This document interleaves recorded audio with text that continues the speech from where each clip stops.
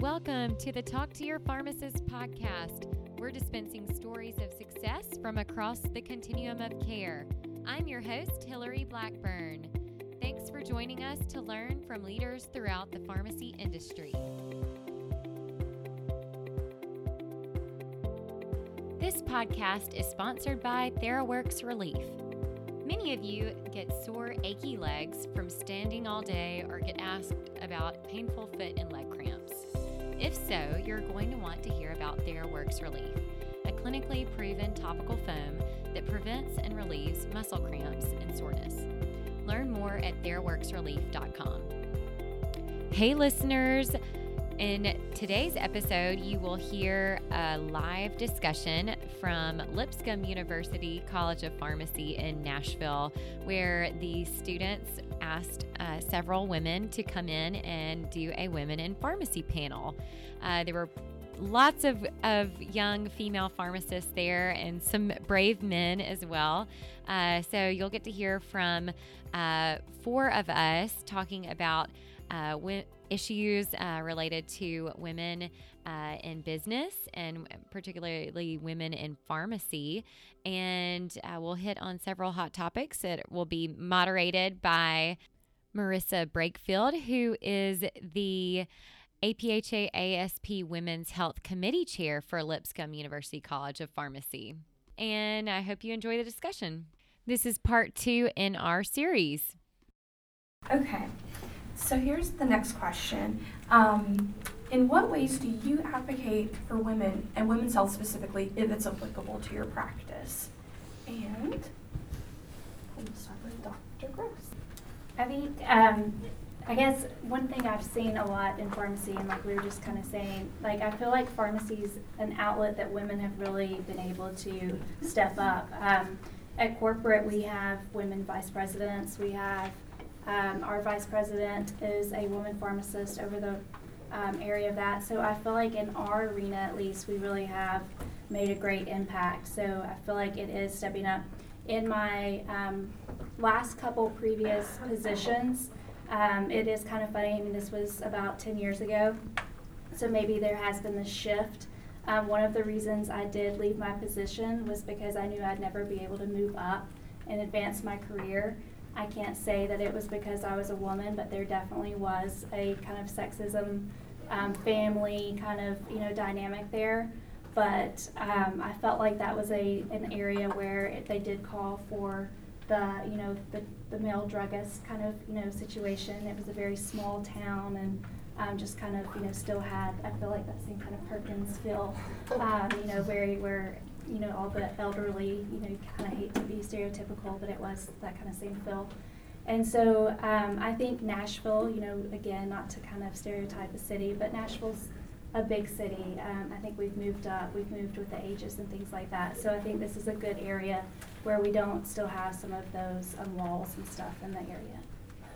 I'm trying to think about my current role. Our objectives change frequently with what we're working on, and so actually right now I'm calling on a lot of urologists for men's health purposes, but we're actually looking at data in women's health, both in ovarian and breast cancer. So I will very soon be advocating for women's health and networking with physicians who treat women's cancers.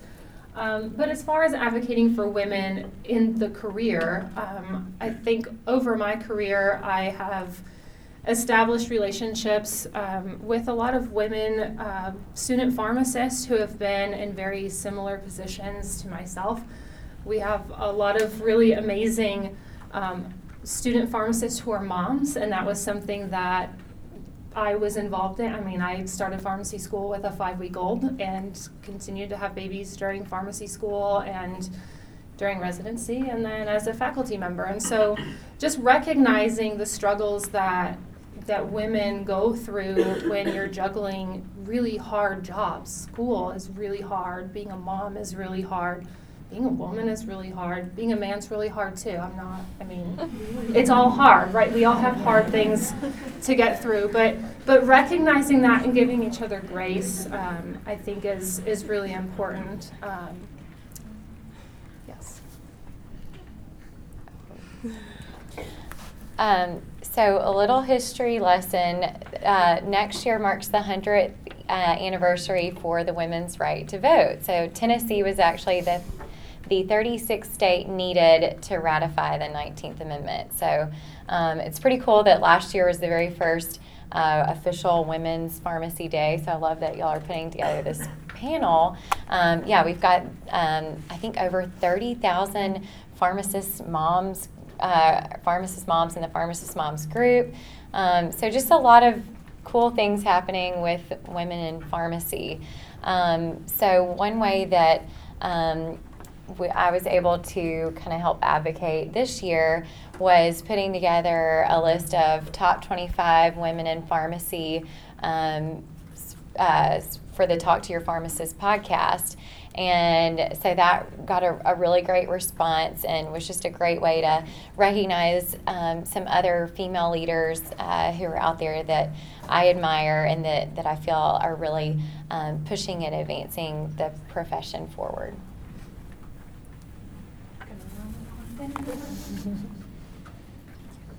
Yeah, so speaking to advancing the profession forward, I, in my short time as a pharmacist, but also in some of my time working as a youth coach, I have found that there is a need for people in service positions that look like they're patients. So just like we want people who represent us politically that look like us and who have experiences like us, we need people in healthcare that look like us and have experiences like us. And so a huge thing that I want to commend the women in the room on is, pursuing a field in the STEM fields, because there are a lot of women who feel like in healthcare they're not being listened to, and you guys are in a really unique position, women we all are, to listen to women and listen to their issues and listen to their problems and offer solutions. And I think from a patient standpoint, that's been lacking for years and years.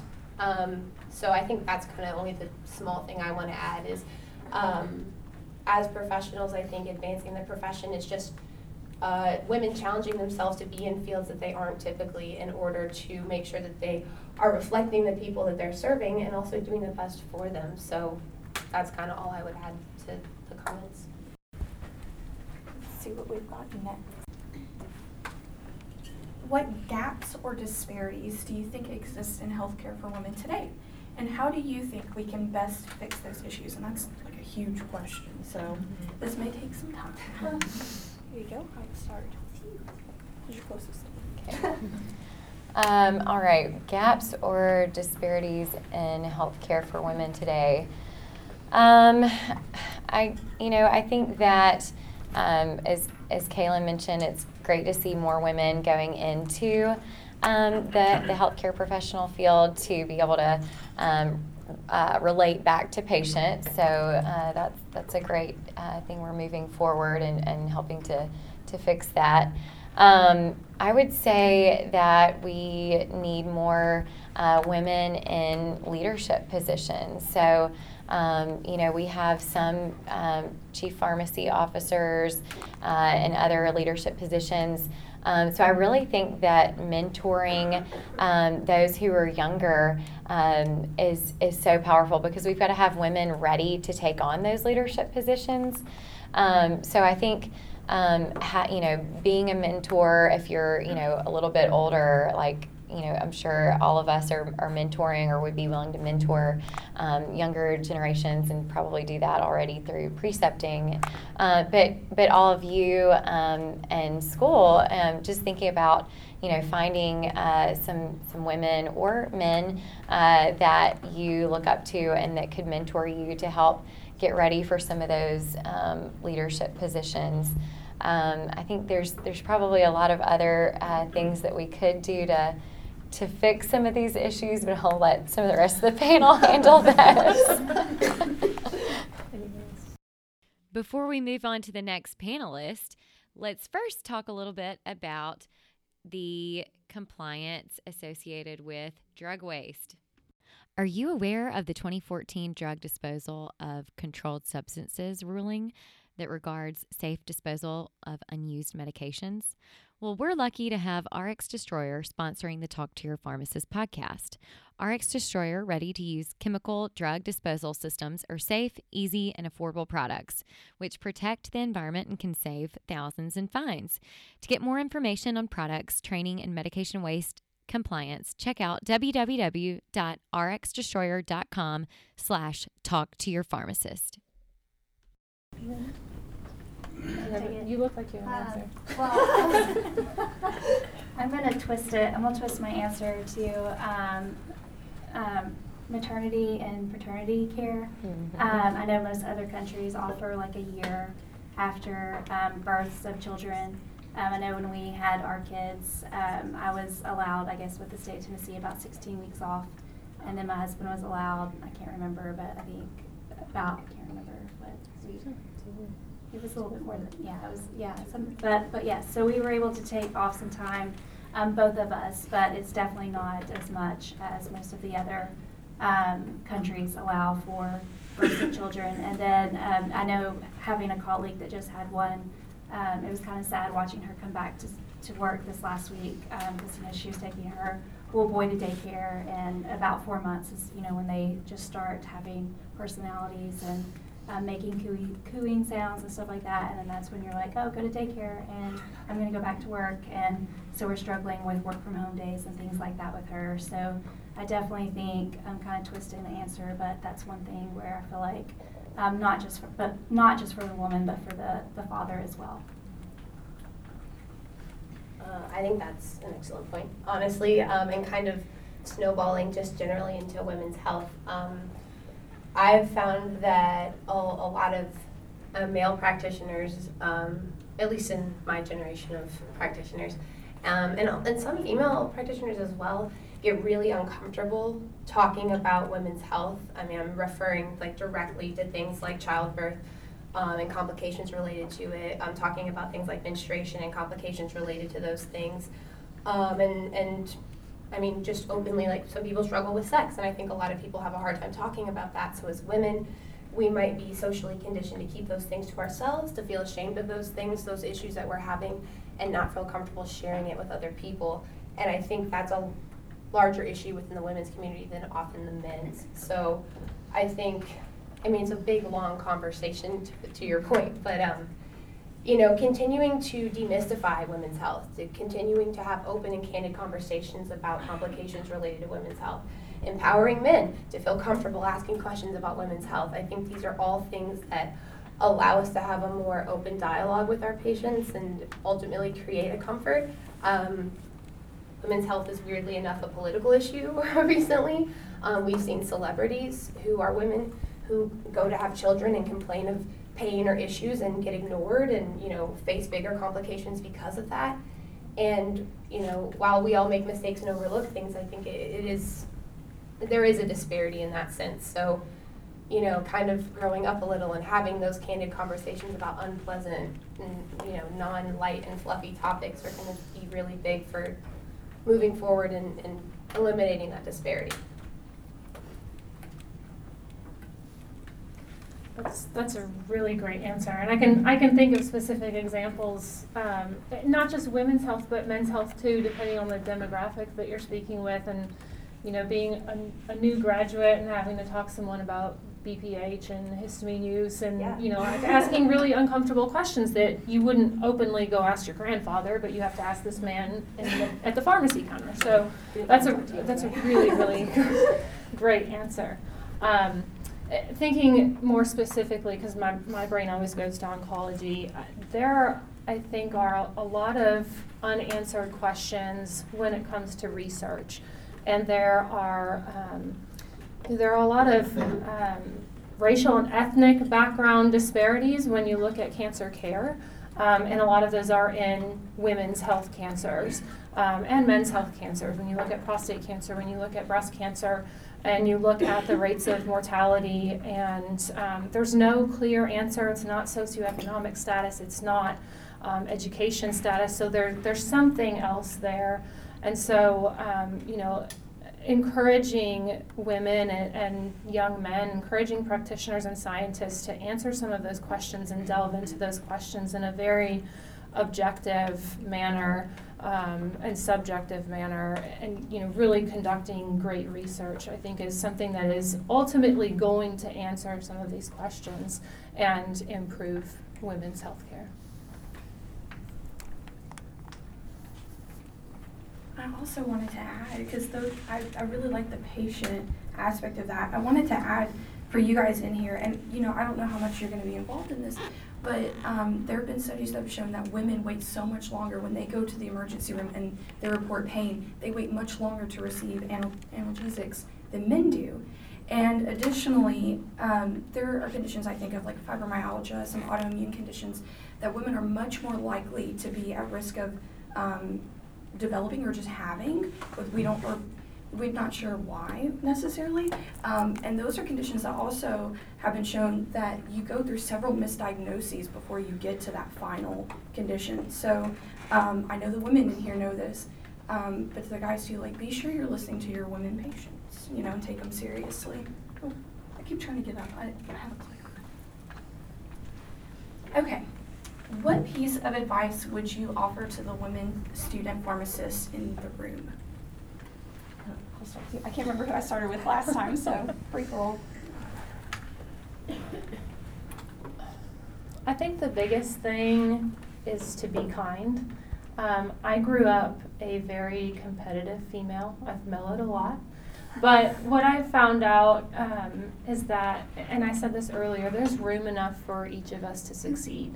And so you can still be competitive and push yourself, but that doesn't mean that you can't push your neighbor and push your best friend and push your classmate across the room. Not physically. Please don't push someone on their chair right now. But help somebody else out, because we do all win when we help others. And you'll find that as you help others, you learn a lot yourself. And that's where everyone benefits. So be kind, help others.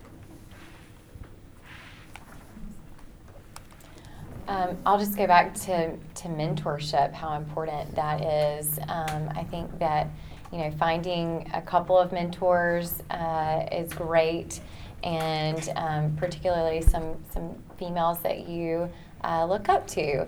And just to echo what was said about pulling others up with you. So if you've had somehow things have opened up for your career, look down and look across, look side to side. How can you help other women out there? So I think that that's really important, is just to look around you and help to bring others up, and to do that with kindness. And thank you to all the men that are here. So I think that's great. And even was just looking at a fellow pharmacy friend. Men are so encouraging to women as well. She was just posting a story about her traveling through the airport with her toddler, and she had forgotten to buckle her in because they were late for a flight. And the toddler jumps out of the stroller on the escalator and tumbles down a couple of stairs. So she had 5 men that came up to her and were like, "Are you okay? What can we do?" And then one of them grabbed her and said, "Don't be embarrassed about anything. You're a good mom, and this, you're a human being." So, so I think having that encouraging words are always important for everyone to hear. So I just saw that story today and was going to share. I think it's always okay not to know the right answer, but if you don't know, don't try to fake it. That always goes so much further than just saying you don't know. And I remember being in pharmacy school so many times, and many professors saying, don't stumble over trying to mumble the wrong answer and trying to just fumble through something. If you don't know it, attempt it, that's fine. But if you don't know it, just say, "I don't know," and go find the right answer. And most of us, as we've said several times, presenting yourself confident goes so much further.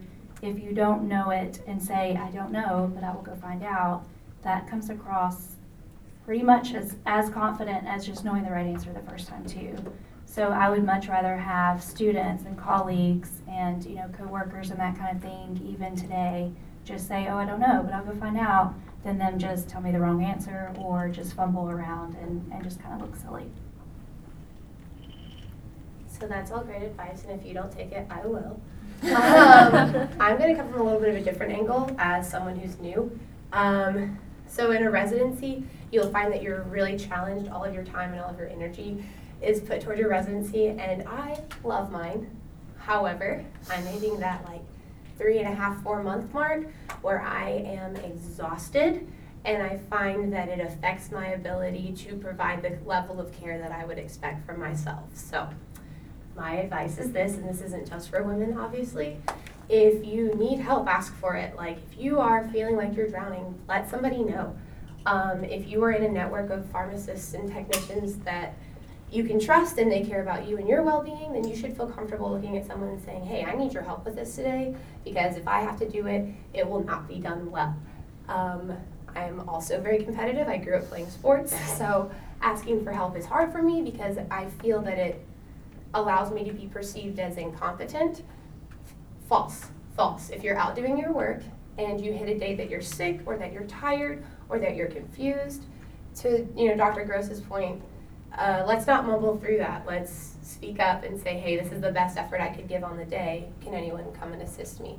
And you'll find, if you found that support network that you've been encouraged to reach out to, you'll produce better work moving forward, and you'll create a network that allows you some comfort and security. And that's something I'm very grateful as someone who is new, and it kind of feeds into later mentoring others who might be struggling. So that's my advice. That's good. And our last question, which I can just ask without clicking because I know it, is just what else would you like to add that hasn't been asked of you already? What other topics would you like to hit on, or any parting words of wisdom? And I'll start with Dr. I need a minute. Oh, okay. Does anybody have anything they want to say? Because you don't have to necessarily. I'm just offering. I'll piggyback off of what Kaylin said. So just to echo what Kaylin said about taking care of yourself, I think that women are often kind of the hub for the family. So especially when we do not have kids yet, that's another thing. It's kind of like waiting to have, a lot more women are waiting to have kids because they're very career driven. But once you do, it's probably a little bit harder even to take that time out for yourself and to really, take a second to do, you feel guilty for self-care. You could feel guilty for self-care at any point. And it's not selfish to go get your nails done or whatever it is, just exercising. I mean, that is something that I have to do because it's just part of my DNA. It's that built-in, being competitive in sports and doing that over time. But it's really such a great stress relief is, we're in control of what we eat and what we do with our 24 hours a day. Everyone has the same 24 hours a day. So you just have to really be intentional and schedule that in. I think that prioritizing is so important. I think Google Calendar has been really helpful for me, scheduling in when I'm going to work out, or scheduling in when I'm having lunch, or hanging out with friends, or a date night with my husband, or travel. That's something that gets me energized. So I think, those two things, thinking about self-care and being organized and kind of planning that with tools like a Google Calendar or Planner or whatever works for you. I don't know that I have something brilliant to say other than, do what works for you. Not everyone's the same. Not everyone likes the Google Calendar. I like it. I have to have color coded, and each family member has a different color, but that's where I am right now. But do what works for you, because you're you. And the other thing, you touched on guilt. My gosh, guilt it's huge and it's terrible, but why, that is not something that's productive. And if it's not productive, get rid of it. I think everything that's been set up here has been really neat to hear and very wise. I think the only couple things I would add is your priorities change. The priorities I had when I was sitting, of course I was at Memphis, but when I was sitting down there at your age, so different than when I'm up there, because one of mine's over there today. And I mean, it just changes where you are in your career, where you are, in your life and with your family. So just, do what makes it important for you. Like I kind of said before, I mean, don't falter, be you. And I think for me, and as we've talked about, women in healthcare and women in careers and things like that, I think the biggest thing for me, and as I said, I've always been lucky because I think pharmacy is so black and white, and pharmacies, always has the law behind it and all that, but I've never faltered on the decisions I've made. And there's been many a times in my career where, leadership or executives or things like that have come back to me and said, we're not going with this, but I've been able to say, it's my license, it's the pharmacy law, things like that. And, you don't want to be in that, head-to-head argument, but at the same time, you have to be true to yourself and true to your ethics and your integrity. And so, I mean, you make those personal decisions that you need to make, but it's pharmacy is a very strong ethical and I feel like, valuable, career. And I think that makes it true to yourself, and it's a very passionate career. So you bring that to your, yourself, and I think it's something strong for everybody, and I think that's one reason I feel like a lot of people are drawn to it as well. Yeah, I definitely agree with all that. I think if I were to add something, it kind of echoes what Dr. Gross said. It's speaking a little bit toward that persistence. In my position right now, I have to do a lot of things that either haven't been done before or I get very little direction. It's like, do this, set up a pharmacy service or run a flu clinic, and coming in kind of not knowing what's going on is really challenging. So being persistent with the tasks that you've been given, keep working on them day to day is really important, because sometimes things can be difficult and there are people who may face a wall and decide to stop. I don't believe that that's a pharmacist mentality, so none of y'all probably needed to hear that. But on top of that, if you have goals that you want to reach out in your practice site, in your community that are within your scope, those things can be really challenging to kind of drum up out of nowhere. But if you have a goal and it's centered in patient care and you think it's something that you guys can do, I would really encourage persistence towards those efforts.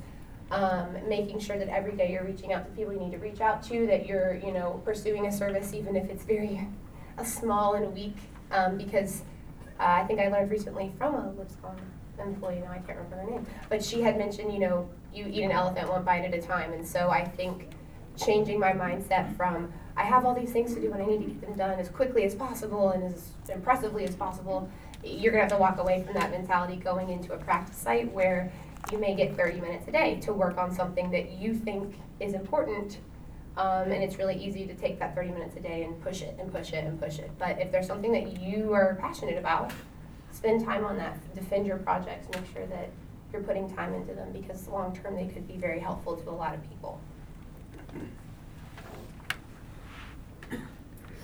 Well, we are up on time, and if you guys have questions, you can email me, email them, I can forward it to them, whatever, no big deal. But I started this thing so rudely, not thanking everyone for being here, but I want to say a sincere thank you so much for doing this, and celebrating Lipscomb's first Woman Pharmacist Day, so let's give them a round of applause.